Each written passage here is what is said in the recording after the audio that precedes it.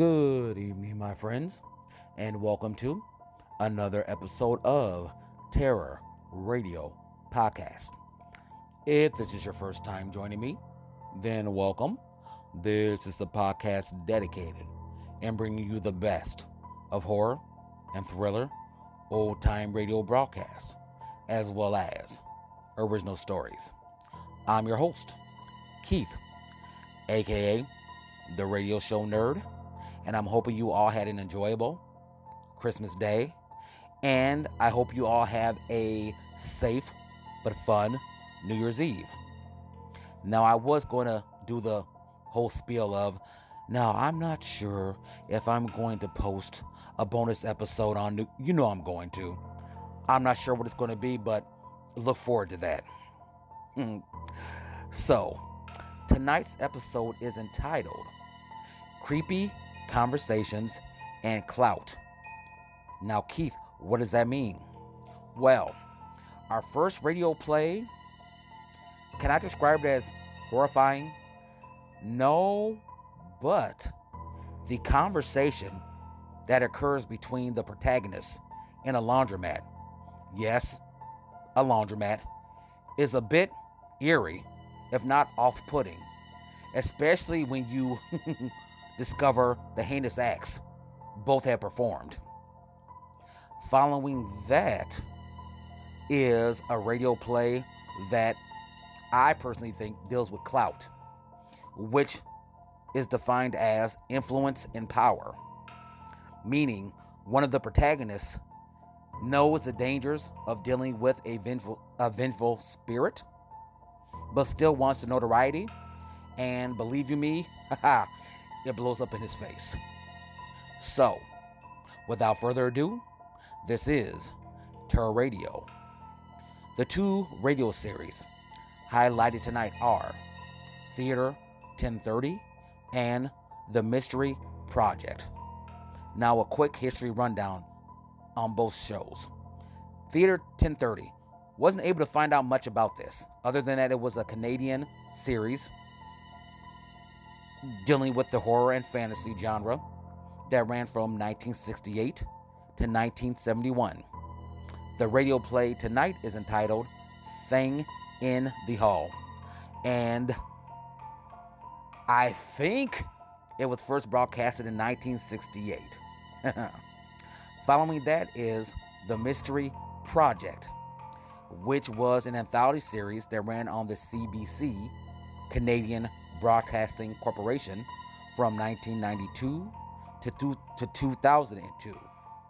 It was created by executive producer Bill Howell, and the coordinating producer was Barry Morgan. The radio play tonight is called A Cry, Almost a Scream. And I wasn't able to find a date on the first broadcasting of this story. So, you know the drill.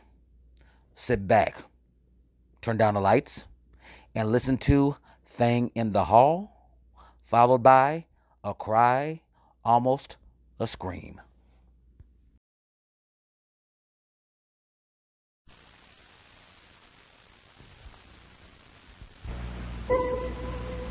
Time to tell tales of the unaccountable, of apparitions by night and phantoms in shadow. Time to tell strange stories of fantasy and the supernatural. Theater 1030 presents The Thing in the Hall, a tale of the supernatural by E.F. Benson, in radio version by Alan King, and starring Chris Wiggins as Dr. Ashton and Henry Comer as Dr. Fielder.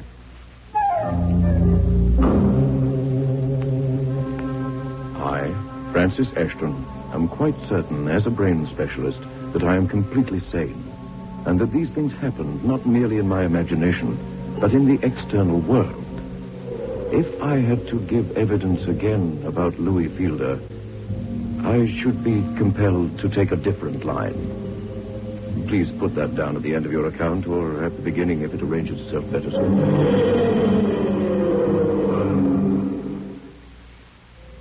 Now, Mr. Sayers, what is it exactly you want to do? I want to read to you, Inspector, the complete statement which I took down from Dr. Ashton's dictation. Well, can't you just tell me briefly what it says? I'm afraid not.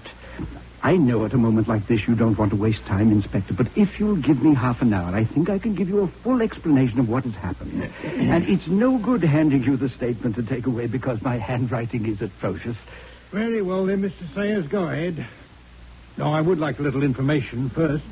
You live in this street, too, do you? Yes, about 6 houses down from here. Mm-hmm. Friend of Dr. Ashton? Yes, and Dr. Fielder lived on the same street. He was a friend of Dr. Ashton, too. Oh, yes, I was at the inquest just last week. Suicide. Yes, that was the verdict. Dr. Ashton gave evidence at the inquest. Had he and Dr. Fielder been friends long? Oh, they studied medicine together. Dr. Ashton specialized in diseases of the brain. You might say that Dr. Fielder specialized in everything. He was intensely interested in every branch of medicine. When Dr. Ashton came back to London after 5 years of study in Paris, he and Dr. Fielder resumed their close friendship. After I returned from Paris, where I had studied under Charcot, I set up practice at home. The general doctrine of hypnotism, suggestion and cure by such means, had been accepted even in London by this time. And owing to a few papers I had written on the subject, together with my foreign diplomas, I found that I was a busy man, almost as soon as I had arrived in town. Louis Fielder insisted that I take the vacant house next to his, in what he called Chloroform Square. Oh, Louis, I don't know how I did without you for 5 years. You positively feed my brain. What about all those learned men in Paris? Charcot, for instance. Ah, they crammed it full of knowledge, but you feed it with ideas so that it can go on growing. You know, I have a theory about that. Tell me. I believe that people who are ill because their brain is starving. That's interesting. Go on. Oh, because their brain is starving, their body rebels. And becomes diseased? Yeah, I believe so. But they get lumbago or cancer or anything else. I believe that all bodily disease springs from the brain. Now, if the brain is fed and rested and exercised properly, the body will remain healthy and immune from all disease. And if the brain is affected, medicines are useless. Absolutely. You might as well pour them down the sink. Unless your patient believes in them. That is an important limitation. Ah, here we have suggestion again. Now, tell me, could you cure a patient by feeding him water and hypnotizing him into believing it was an unfailing cure? Theoretically, I think it might be quite possible. It's all right, oh, don't jump. It startled me. You really ought to muffle your knocker, at least during meals. There isn't a knocker. There isn't? You were startled a week ago and said the same thing, remember? So I took the knocker off. Then what? You did hear a knock, didn't you? Well, didn't you? Oh, certainly. But it wasn't a caller. It was the thing. On that absurd remark, I rose to my feet and went to the door. But there was no one there. No one even nearby in the street. I shut the door and came back to the table. There was no one there. I know, I told you. I said it was the thing. Now, what are you talking about? Well, I don't know what the thing is. That's what makes it so interesting. Oh, come now, Louis. You're not suggesting it's a spirit knocking? I say I don't know what it is. But we have to find an explanation. Now, you tell me why it can't be a spirit. Oh, the whole idea of the influence of spirits on our lives has exploded, Louis. It's so easy for a hypnotist to understand how brain can act on brain. That's how he effects his cures. And surely anyone can understand that a strong mind can direct a weak one, just as a strong body can overcome a weak one. And the only mental influence you will admit is from a brain in a living human body. Well, of course. Tell me, have you ever tried table tapping? No, and I've never tried violet leaves as a cure for cancer. Will you take part in an experiment? Well, if you like. You see, you don't understand what made that knock you heard. I want to see if I can bring you near to an explanation. By table tapping? Help me clear the table, and you'll see. You have a servant here, haven't you? Couldn't he have hammered at something? I've heard the knock when he's been out. Tell me, does your spirit perform in the prescribed fashion, 1 knock for yes and 2 for no? I won't even agree that it's trying to speak to me. But you'll see. Now, there, everything's off. Sit down there, opposite me. Oh, all right. Now, first of all, try the weight of the table. See if you can push it about. I can just move it. It's very heavy. Solid mahogany. It would take the 2 of us to lift it. Now, put your hands on the top of it and see what you can do. Yeah. Well, nothing, obviously. Now, of course, what we're going to do won't prove anything. You won't mean to push, and neither will I, but we shall push, and without meaning Well, to... let's both put our fingers only on the top of the table and push for all we're worth, from right to left. All right. There. You see? It doesn't move. What was that? Same as before. The thing. No, rot, I don't believe it. All right. But I tell you, I've been studying rank spiritualism on and off for 5 years. And I haven't told you before because I wanted to lay before you certain phenomena which I can't explain, but which now seem to me to be at my command. You shall see and hear, and then decide if you will help me. And in order to let me see better, you're proposing to put out the lights? Yes, and you will see why. I am here as a skeptic. Step away, Frank. Now, that's as dark as I can make the room. The glow from the fire and the grate won't matter. Put your hands on the table. Now, quite lightly. And, how shall I say it? Expect.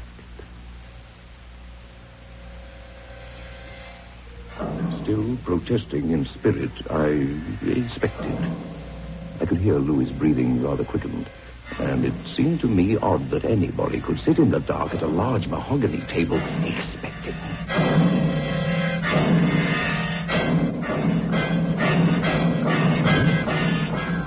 Through my fingertips, laid lightly on the table, there began to come a faint vibration. Like nothing so much as the vibration through the handle of a kettle when water is beginning to boil inside it. And gradually, it got more pronounced and violent, till it was like the throbbing of a motor car. It seemed to give off a low humming note. Then, quite suddenly, the table seemed to slip from under my fingers and begin very slowly to move. Stand up, Frank. Keep your hands on the table and move with it. It seems to be revolving. Yes. Keep circling with it. Are you there? Are you there? The table stopped moving. And Louis, what's that light? I see it moving across the table. Like a firefly. There's another and another. Shh.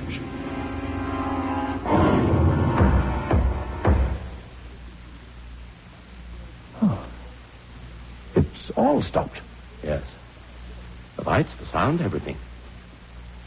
What do you think of it all, Frank? Well, it's all stock stuff, isn't it? In other words, you believe that all you saw and heard tonight was only suggested to you. All these things you've seen existed only in my brain. Yes, I do. And what is your explanation? Mine is that the thing was trying to communicate with us. It was the thing that moved the table and tapped and made us see the little lights. Yes, but what is the thing? What is it? A spirit? Whose spirit? No. I don't know, as I told you, what the thing is. But I believe it to be an elemental. And what exactly is an elemental? There are good things in this world and bad things, right? Yeah. Honesty is good, lying is bad. Impulses of some sort direct both sides, and some power suggests the impulses. Well, I went into this spiritualistic business impartially. I learned to expect, to throw open the door into the soul, and I said, anyone may come in. Ah, and so you made yourself receptive to any imaginings. I think something has applied for admission. The thing that tapped and turned the table and sent lights across it, as you saw. Now, in my theory, the control of the evil principles in the world is in the hands of a power which entrusts its errands to the things I call elementals. Well, that is only your theory. Oh, they've been seen. I'm sure they'll be seen again. I did not, and I do not ask good spirits only to come in, nor do I want an elemental. I only threw open a door. I believe the thing has come into my house, and it's establishing communication with me. I want to find out, what is it? In the name of Satan, if necessary. What is it? Oh, what was that? Something blew a page of music off the piano at the other end of the room. It's a current of air. It's coming towards us. Look, it's ruffling those daffodils. And these candles. I can feel it myself now. It's cold. It's on me now. Look, now, the fire. See the flames.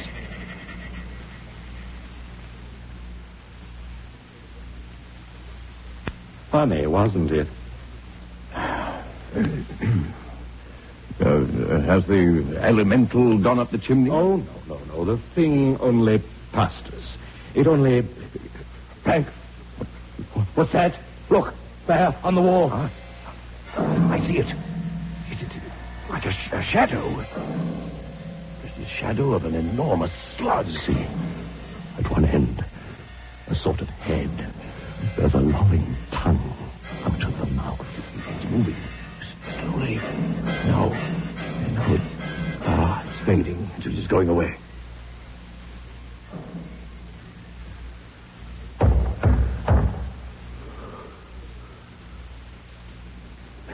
I said I was ready for any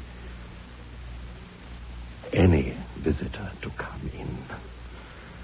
And by heaven, we've got a beauty.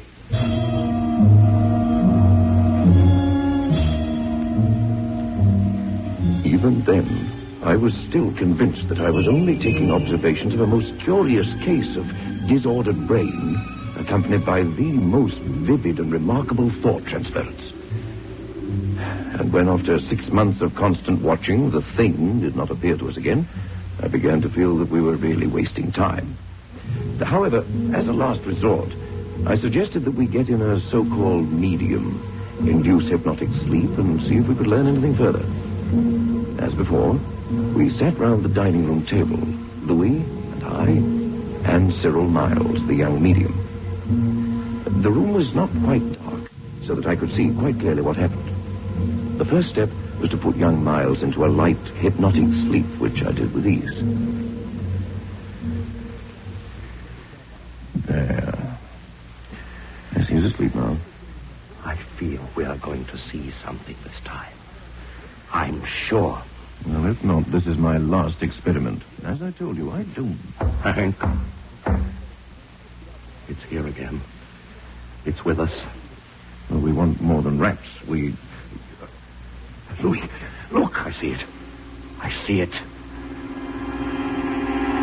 Beginning to slide across the table. Its shape is clearer this time, Louis. It's luminous all the way along. Look, now, rearing up before the medium, waving its head in front of him like a... Frank, look. Is he awake? Can he see it? No, he's asleep. But his face, I never saw such terror. He must see it. No, I tell you, he'll sleep till I wake him. Listen. Frank, it's got him. Well, quick, get hold of it. I can't. Frank, it's by the throat. time. It does nothing to hold on to Frank. We've got to kill him. Can we get our hands on something? Wait. I know. The lights. Turn on the lights.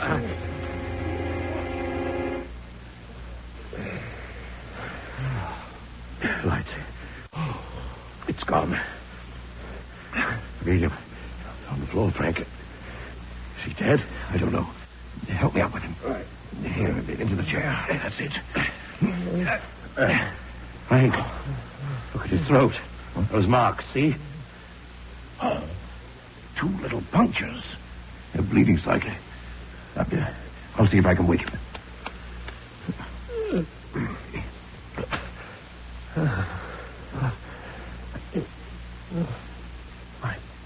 My God. Oh, God. What happened? It's all right, Miles. My throat seems to be... Is this blood? It's nothing. Do you not remember what happened to you? No, I never have any recollection of what happened to me in a trance. That's elementary, Louis. A hypnotic sleep is different from ordinary sleep in that no recollection whatever persists. My throat. It's a little painful. Was there something, a struggle? There was nothing unusual. You wrestled with something while you were asleep and sustained a scratch or two, that's all. Oh, I see. I'll call a cab. I think you'd better go home and rest. Dr. Fielder will attend to the scratches on your throat. The scratches on his throat. Oh, if I had known that night what was to happen later. I lay awake thinking. The elemental had been there in a form that could be seen and felt. But I told myself it was only a thing of twilight. The sudden kindling of the light had shown us there was nothing there. In the struggle, perhaps the medium had clutched his own throat. Perhaps I had grasped Louis' sleep. Perhaps he had grasped mine. But though I said these things to myself, I'm not sure that I believe them in the same way that I believe the sun will rise tomorrow. I was so busy with my practice that it was a week before I saw Louis again. I brought news that I expected would shock him. But it was I who received the greater shock. I thought I noticed a change in his appearance, but it was not until I had announced my news that the full realization came upon me. Have I seen the evening paper? No. What does it say? It's about Cyril Miles, our young medium. He died this morning of blood poisoning. Good. Louis, I say good. We have our proof now, haven't we? Our elemental is no longer a thing of our imagination. It exists. It has power. And this is the proof. Our elemental? It's no thing of mine. Oh, yes, it is.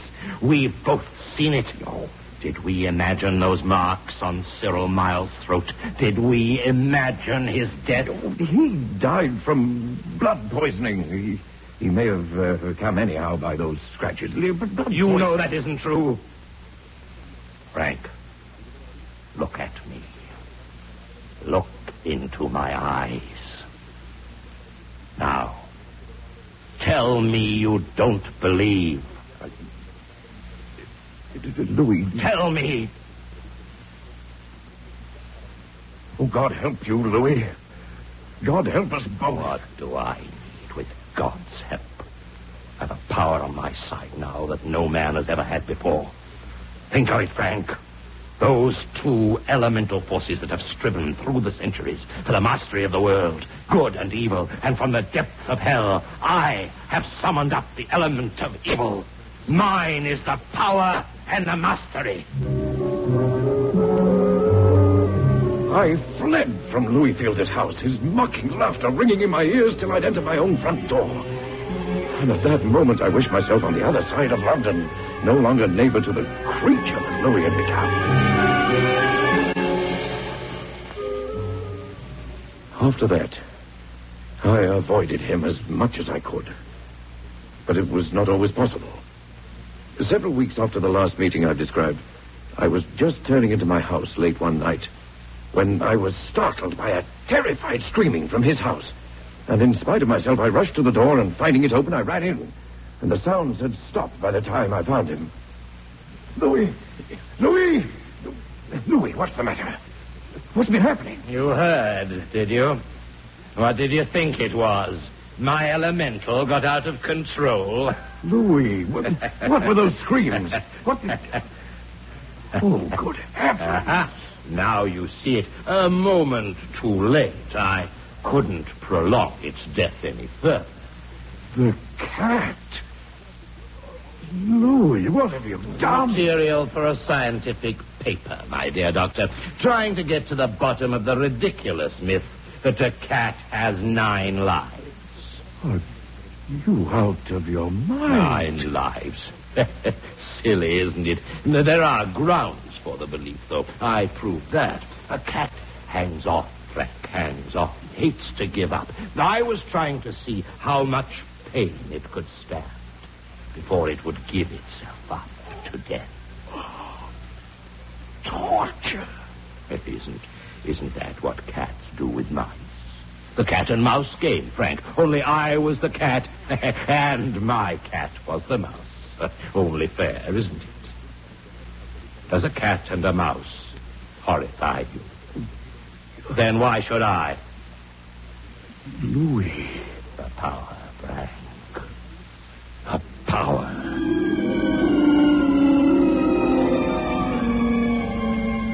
More than ever, I tried to avoid him. But it was hard to forget. I thought of moving, but something held me to that place. I knew that sometime something had to be resolved. But before the end came, I spent one more evening with Louis. Strange stories had begun to come to me. Stories of his depravity in all branches of his life and morals. It was becoming a matter of common knowledge. I would shudder as I passed his house, expecting I knew not what fiendish thing to be looking at me from the window. And then, one night, as I came home and entered my living room, there he was, seated in a comfortable chair, grinning evilly at me as I stood in the doorway. Come in. Make yourself at home. Louis? It's all right, I didn't break in. Your housekeeper admitted me. Oh. Aren't you going to sit down? Yes, of course. As a matter of fact, now that you're here, there is something I want to say to you. Good. Fire away. I won't be subtle. I've heard things, Louis. Everywhere in town there's talk of you. Your behavior has become a scandal. People come to me with stories knowing we're friends. I try to turn them aside. You tell them anything. Louis, won't you let me help you? It's not you that's doing all these things. You're possessed. You're mentally ill. I could help you, Louis. Gossip and scandal, eh? I know it's all over town, isn't it? But I've a story to tell you, Frank. It hasn't got far yet. It only happened today. What? What is it, Louis? I was turned out of my club for cheating at cards. Louis. Sounds like a cheap novel, doesn't it? But it was great. You should have seen them, Frank. Gentlemen, honest and true, shocked to their very souls. It would have been bad enough if I'd merely cheated, but what rocked them was that I stood up and laughed out loud, ridiculed them to their self-righteous faces. And then I stood there and looked into their eyes. And they were silent. They were frightened. They felt the power that was in the room with them. I despised them. And when I turned on my heel and walked out, they sat there in a dumb and terrified silence. Oh, Frank, the power, the elemental power.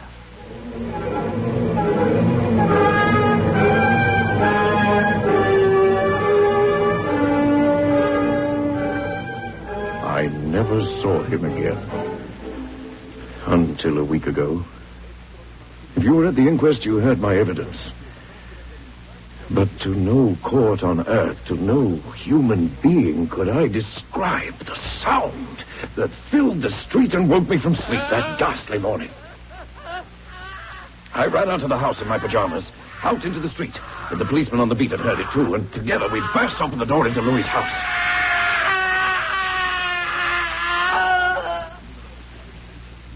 The screaming had ceased a moment before we gained entry. He was there in the hall, dead when we reached him. Both jugulars were severed and torn. It was dawn, early and dusky, when I got back to my house next door. Even as I went in, something seemed to push by me. Something soft and slimy. It could not be Louis's imagination this time. Since then, I've seen glimpses of it every evening. I'm awakened at night by tappings. And in the shadows of my room, there sits something more substantial than a shadow.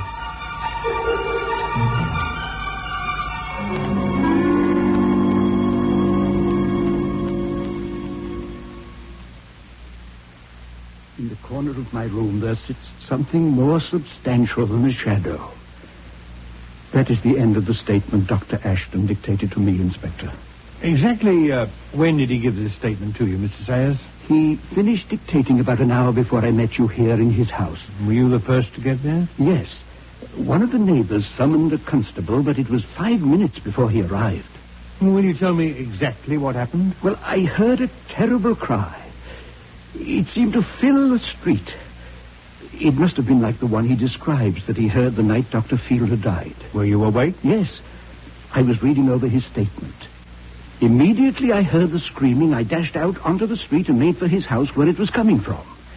His housekeeper was standing at the open door, speechless with terror. I pushed by and made my way to his study. Where was Dr. Ashton? On the floor in the study. He could have been dead at the most 2 minutes. There was no need to make an examination.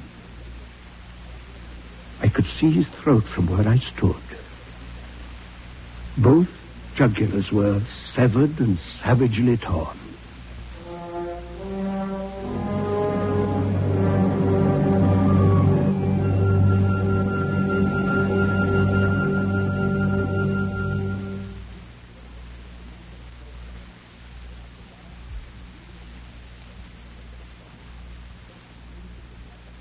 Theater 1030 has presented The Thing in the Hall, a tale of the supernatural by E.F. Benson, in radio version by Alan King, starring Henry Comer as Dr. Fielder and Chris Wiggins as Dr. Ashton. Alfred Gallagher was heard as Sayers, Alan King as the police inspector, and Cease Montgomery as Miles the medium. Sound effects were by John Sliz. Technical operation, Fred Park. Theater 1030 is a CBC Toronto presentation. This is Bill Lorne speaking.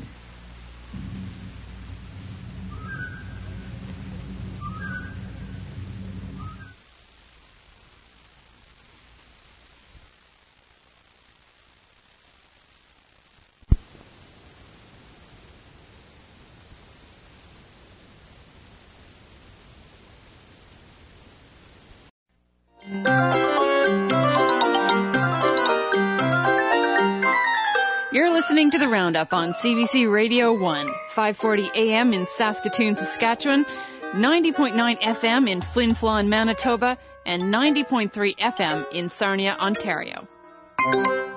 Hello again. I'm Colleen Leung, filling in for Bill Richardson. It's time for the Mystery Project. This week, a story that's all about the subtle question of guilt and innocence. It's set in a laundromat, a rather unremarkable setting, but it does make it the perfect spot for whispering stories that might otherwise not see the light of day, airing one's dirty laundry, so to speak. Maurice Denham and Rosemary Leach star in A Cry, Almost a Scream by Jane Beeson. Lift up the lid and put in the powder. No, not the front, the top. Measure the powder in the bleach cup and tip it down the center. Right. Thank you, I've got it now. Like a child she is. You tell someone like her the same things time and again, and they still get it wrong. Been waited on all her life, I shouldn't wonder. Close the lid. Yeah, that's right. Some people can't do nothing for themselves, can they? Some of them that comes in here each day comes in with the same pile of things. It ain't cleanliness that they're after. It's talk. Talk? Having someone to chat to. Now look at those two sitting with a chair between them. They've been coming in the last 4 Mondays to meet. Ooh. Every Monday? Oh, that's what I said. This must be the 4th time I seen him come in. Oh, she's been coming in on and off for years. A lot older than she looks. That's what she is. And him? Oh, an odd one if you ask me. Another of them that don't never learn. She tells him what's what and does it for him. Oh, he's reading his paper. That's what he wants us to think. A lot of them comes in here and takes out a book or paper, but if there's anyone else in the place, they don't do no reading. It's no more than a cover-up. They comes in here for the company, I'm telling you.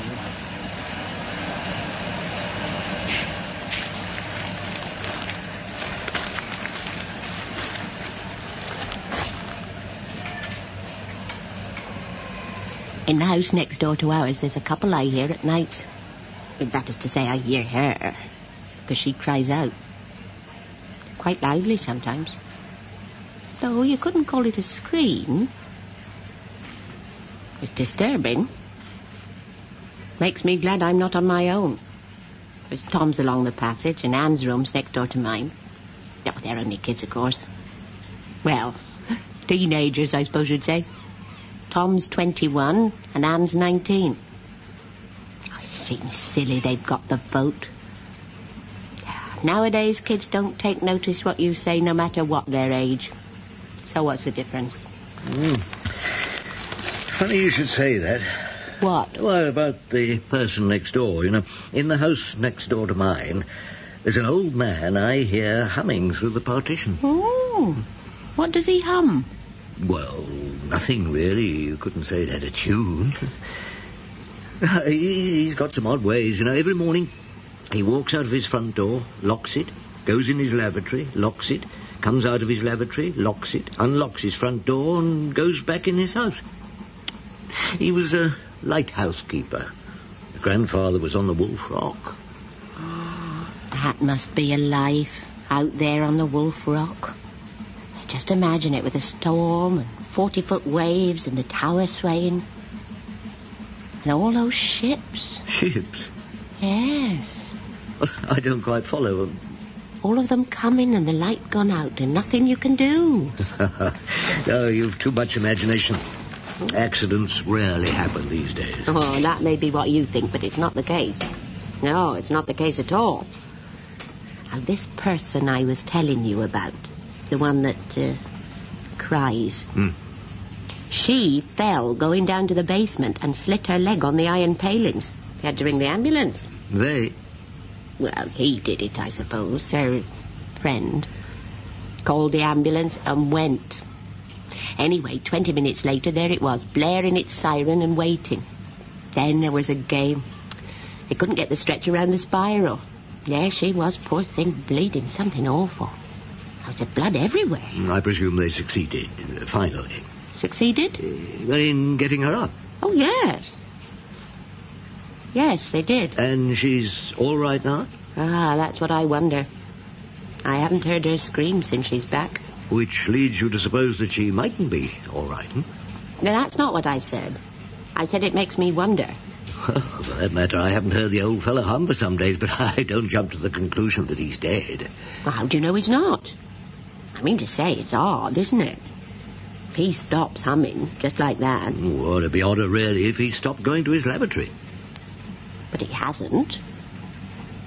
Oh. Well, now you come to ask, I'm not really sure. I think that I heard him come out of the front, go in the lavatory, lock up, and so on and so forth. But perhaps I haven't. Perhaps I've just imagined it happening every day because it happened that way for years. What about the humming? You hadn't imagined that. No. No, I haven't imagined that. It's funny, isn't it? That you haven't imagined that. I hadn't imagined that. Now, perhaps he goes on going to the toilet, but he's just stopped humming. It's possible, but... No, it's highly unlikely. I mean, people don't change, you know, at that age. Oh, you mean because she's younger, she may have stopped screaming? Oh, you hadn't told me she was younger, yes, if that's the case. No, I don't think it's likely at all. Every other way she's the same. In the morning, she shakes out the mop because I find the fluff collected in the basement. And she opens the door to take in the cat's milk because I hear it. Then in the evening, he comes back. He? Her friend. Huh. The one I said before. You've seen him? Oh, I don't see it, because now the evenings have closed in, it's dark when he gets home. But I hear the gate click and his feet coming up the concrete. Well, what about the mornings? Yeah, he's gone off early. He goes out the front, so I wouldn't see him anyway. So you can't be sure? Can't be sure of what? Well, that he comes and goes. Well, I can't be sure, but I'm almost certain. Yeah, but not sure. Well, it seems to me I'm a lot more sure of my facts than you are of your old man. You hear one thing and not the other. I mean, I'm consistent. Oh, true. Well, then, why don't you believe me? We've got to consider the facts. The fact is that you no longer hear crying, screaming. But what if I don't? It doesn't mean anything, does it? Except she's shut up. I mean, what could it mean? Please, don't get worked up. It was you who volunteered the information in the first place, and I got the impression you wanted to talk about it. How about the kids?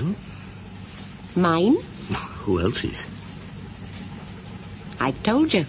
Tom's 21 and Anne's 19. And that they don't take notice of what you say? Mine are no different to other kids. Oh, naturally not. I wasn't suggesting it. Jim, the one who lives with me, he's not their father, see. It's hard on a woman to be left on her own with kids. Certainly. Certainly, you said. And what do you know about it? My mother was on her own with me. Were you an only one? Yes. That's funny, so was I. I think it makes a difference, don't you? Being on your own? Yeah. No one to play with, just older people always talking about things you hear and remember without understanding. I always wanted a sister. So did I. Oh, you should have wanted a brother. Oh, go on. Girls have got more to say. Who'd want a kid brother sitting sucking his thumb all day? Still, you got married. Of course I did. What do you expect me to do? Go gay? I merely meant that you felt able to marry in spite of your dislike for the male sex. Felt able? You mean I was collared by one? Got hooked young before I was old enough to know better. We had the 2 kids and then he left me. That's men for you. You know why he left me? He said I wasn't the same after 2 kids. I wasn't so good anymore.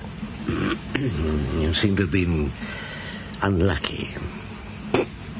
Unlucky. Mister, don't you ever say things clearly? Say what you mean?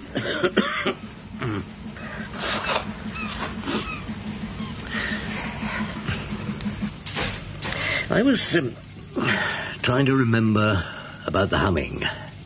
Pardon? Well, whether perhaps it's I that can no longer hear the humming rather than the humming which has stopped.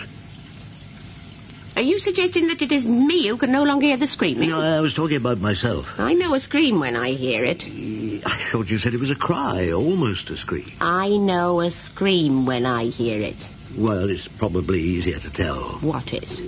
Well, a scream than a hum. But a hum is very pervasive. Well, this one was. I couldn't imitate it, but I'd know it anywhere. It must have been eerie, wasn't it? How do you mean?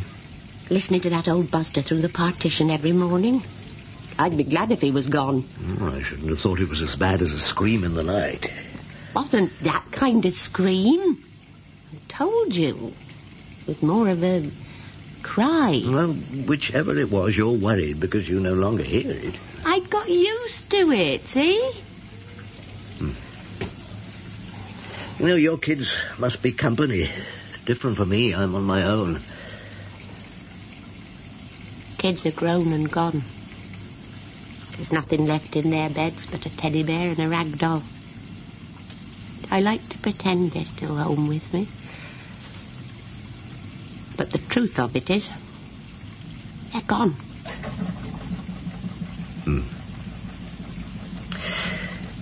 If you want to know the truth... Yes. He's stopped going to his laboratory. I don't understand what you mean. Well, I don't mean anything except that he's stopped going. But you've heard him. Well, I've heard someone. I've tried to see him. I've been down at dawn and waited for him, but when I'm there, he never comes, and as he doesn't hum, It's unlikely to be your old Buster. When did you last see her? Well, I went across one night to ask for a box of matches. There wasn't anyone in the kitchen, so I went in, called up the stairs. No one answered, and I thought I heard a bed creak. I went up. There was a light showing under the door. The bed creaked again, and I heard a voice speaking low. So I sat down and waited. In a few moments I could tell someone was getting out of bed, so I squeezed back into a dark place where the wall juts out and waited. A minute later he walked out the door. He passed right close to me and went down the stairs. Her friend? Jim. Oh. I waited till he was clear of the house. I went into her bedroom. She was lying on her back, very still, staring at the ceiling. When she heard me, she didn't move, except for her eyes. She lowered them to look at me straight. "What you doing?" I says, "with a man who ain't yours?" She didn't answer, just stared at me, not moving. I took a step nearer the bed. "Well," I says, "what have you got to say for yourself?" She still didn't answer.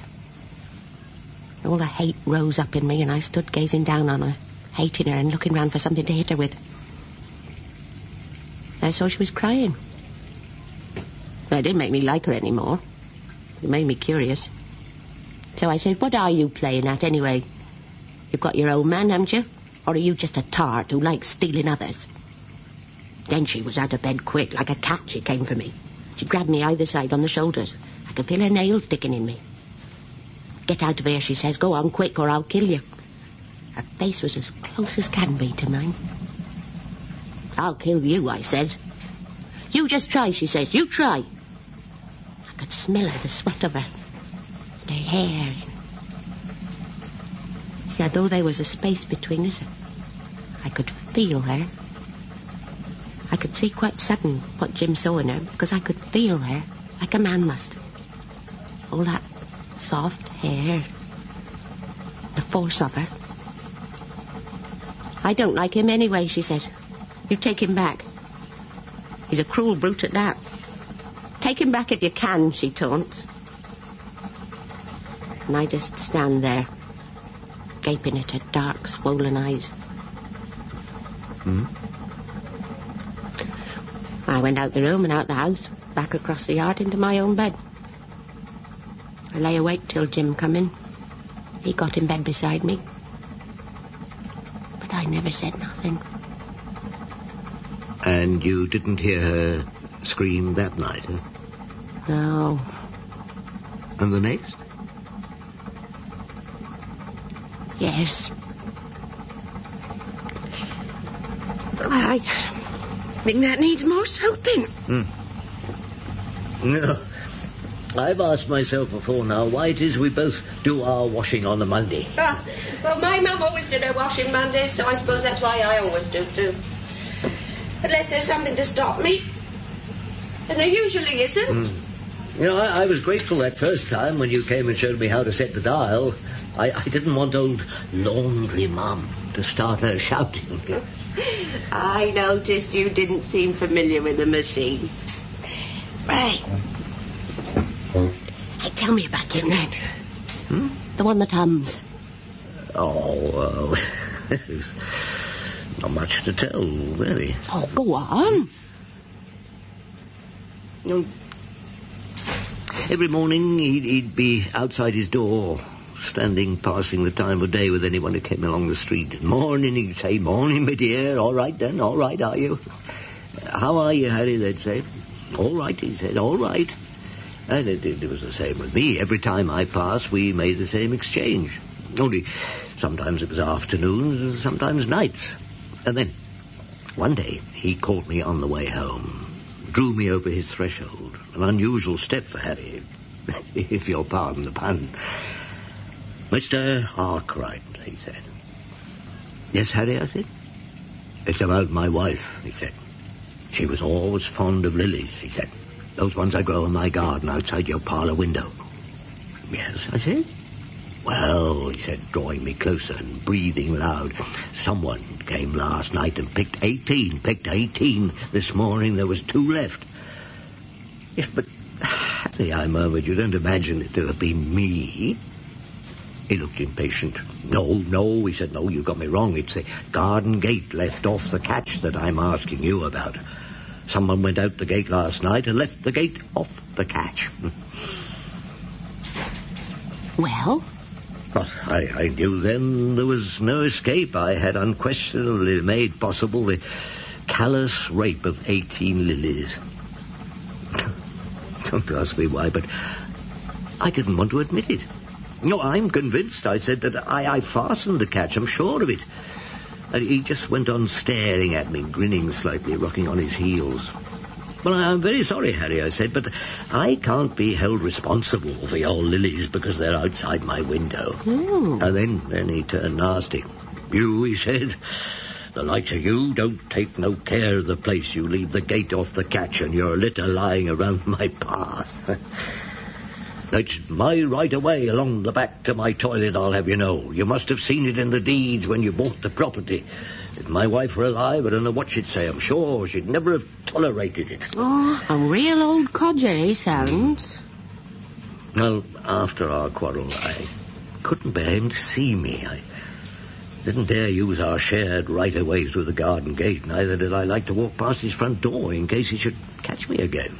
I went to great lengths in using devious methods of entry, particularly to avoid the risk of a further confrontation with Harry. It was at this point that he stopped humming. Didn't you hear him talking to people in the street, same as ever? No. From the time of the lily theft, he stopped talking. You might say he withdrew, retired back over his threshold and ceased to cross it except when bent on his duties, so to speak. Now, what I ask myself is, was I responsible? I used to sit on the edge of the bed laughing at the preposterousness of the idea. I mean, the idea that because I had left the gate off the catch, I had changed Harry. Changed is the word. To hear him shifting round through his partition but not humming, it was uncanny. And then one Sunday afternoon I'd been to the post a letter. I came back down our road and there was Harry standing just in front with his back to me, locking up. Well, it knocked me right off balance. It was his nap time, you see. But the day was different. He was locking up at 3:00 in the afternoon. Turned round and there we were, face to face. Oh, I've had a bit of trouble with my legs, he said. Oh, dear, I say, I'm sorry to hear that, Harry. Do you remember a whiles back, he said, them boys come in my garden, took my wife's lilies? Yes, Harry, I said. Well, he goes on, that's when it started. I wanted to know what had happened to my wife's lilies, see, so I asks a few questions among my friends, and you know what I done? And he grips hold of my arm. No, Harry, I said. I been and forgot Millicent's funeral. She was my wife's best friend, God rest her soul. So I goes up top of the hill to the church to see where they laid her. It was a stiff climb, mind. Oh, it was a stiff climb. But when I got there, the first thing I seen was my wife's lilies. Huh? The grave was thick with them. I counted all 18 of them, and I thinks to myself, my wife, she'd have been pleased. Oh, I'm so glad, Harry, I said. I was trying to edge away. Oh, I don't mind telling you, he says. the hill took its toll on me. Yes, it did. It took its toll on me. I shouldn't have liked to meet the doctor going up the hill. You keep on the flat, Harry, he said to me before now. You keep on the straight, lad. Now, in his hand, he was holding a bunch of chrysanthemums. And it suddenly dawned on me that he was going up there again. I knew then I should offer to take those tatty tomcat-sprayed chrysanthemums and deposit them on Millicent's grave instead. I just stood there. Well, I must get on, he says, while they're fresh-picked, and he shuffled off down the street. Oh, hold on a minute while I put my towel in the dryer. Looks like we've got this place to ourselves today. Yeah.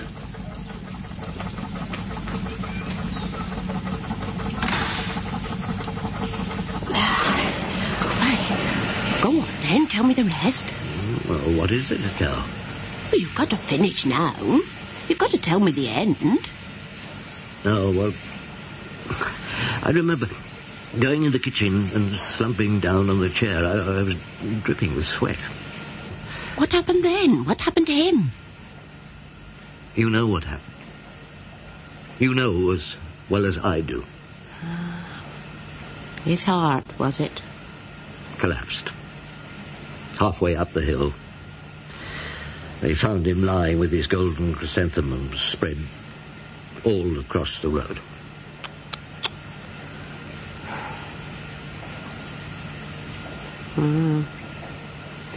That makes two of us, doesn't it? What? Two of us. Guilty. You're not guilty, as you put it. Yes, I am. It was me caused her to fall down the basement. She heard me coming when Jim was there, and she was trying to hide herself. The bleeding wasn't palings.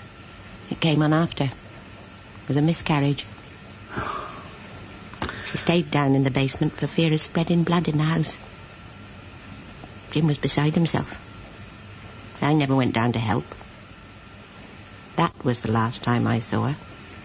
Not what I told you. Was it Jim's? Yes. I tried to stop her having Jim, not because I wanted him, but because I didn't want them to enjoy each other. He used to come in nights and lie beside me, and I didn't want him. I wished I could hear her screaming and know he was with her. Honest to God, I wished I could. I'd lie there wanting Jim to get up and go to her, and I wouldn't need to feel guilty anymore. I killed something, same as you. Jim's never made me scream. He don't know how to be cruel to me. Oh, God, if Jim could just have made me scream once.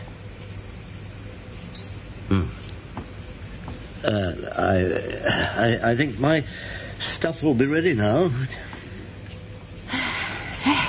Mine will be finished, too. Would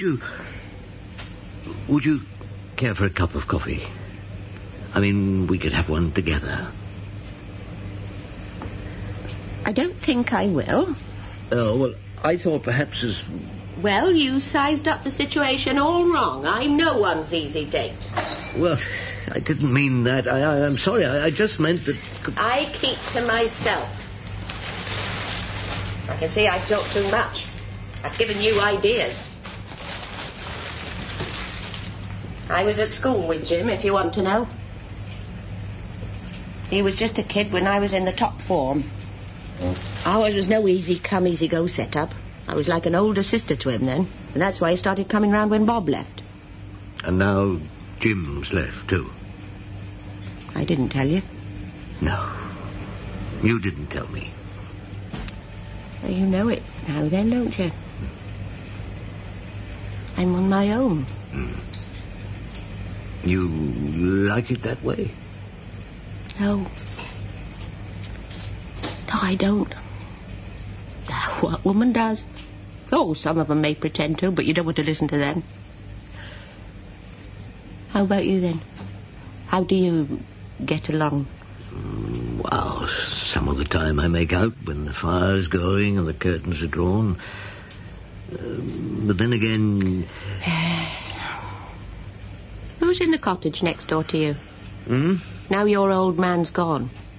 Oh, it's empty. That's the worst of it. Now, they let for tourists in summer, but all winter it stands empty. Would it be cheap? I'm sorry? The winter rent, would it be cheap? Oh, yes. Yes, very. I need a small place. You said it was small. Oh, yes, it is. It's one cottage divided into two, you see. I might come along, have a look. My place is too big for me. The council want me out. They want me to go. It's a good idea. When would you come? Well... Time to go now. Come along, you heard me. Well, tomorrow I could come. Tomorrow afternoon. Or even in the morning. Well, the morning. The morning would suit me better. Now hurry up, please. It's time to close now. Thank you, sir. Thank you, madam. See you next week. Thank you.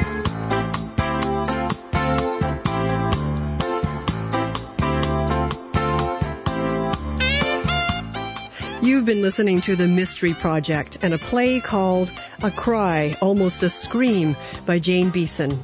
Maurice Denham and Rosemary Leach starred as the two protagonists. The production was by Cherry Cookson. The coordinating producer of The Mystery Project is Barry Morgan. The executive producer is Bill Howell.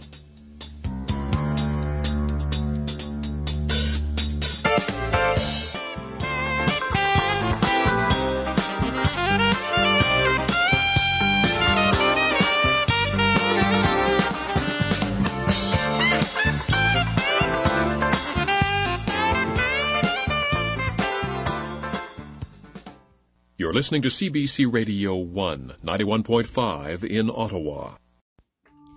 That's the show for tonight. I want to thank you all for listening. And remember, you can find me on Facebook at facebook.com/terror1970, or you can find me on Instagram at Radio Show Nerd, or on Twitter at Radio Show Nerd 1. And if you want to drop me a line, say hello, give me a suggestion, a request, even a critique, please feel free to email me at radioshownerd@gmail.com. I also have a YouTube channel, Terror Radio. Please check it out. Subscribe, like the videos. Highly appreciated.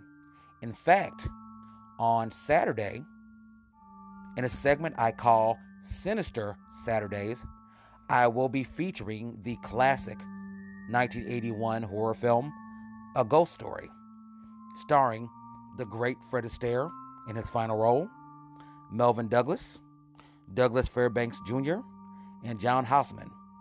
So please, check it out. Again, this is your host, Keith, a.k.a. The Radio Show Nerd, signing off.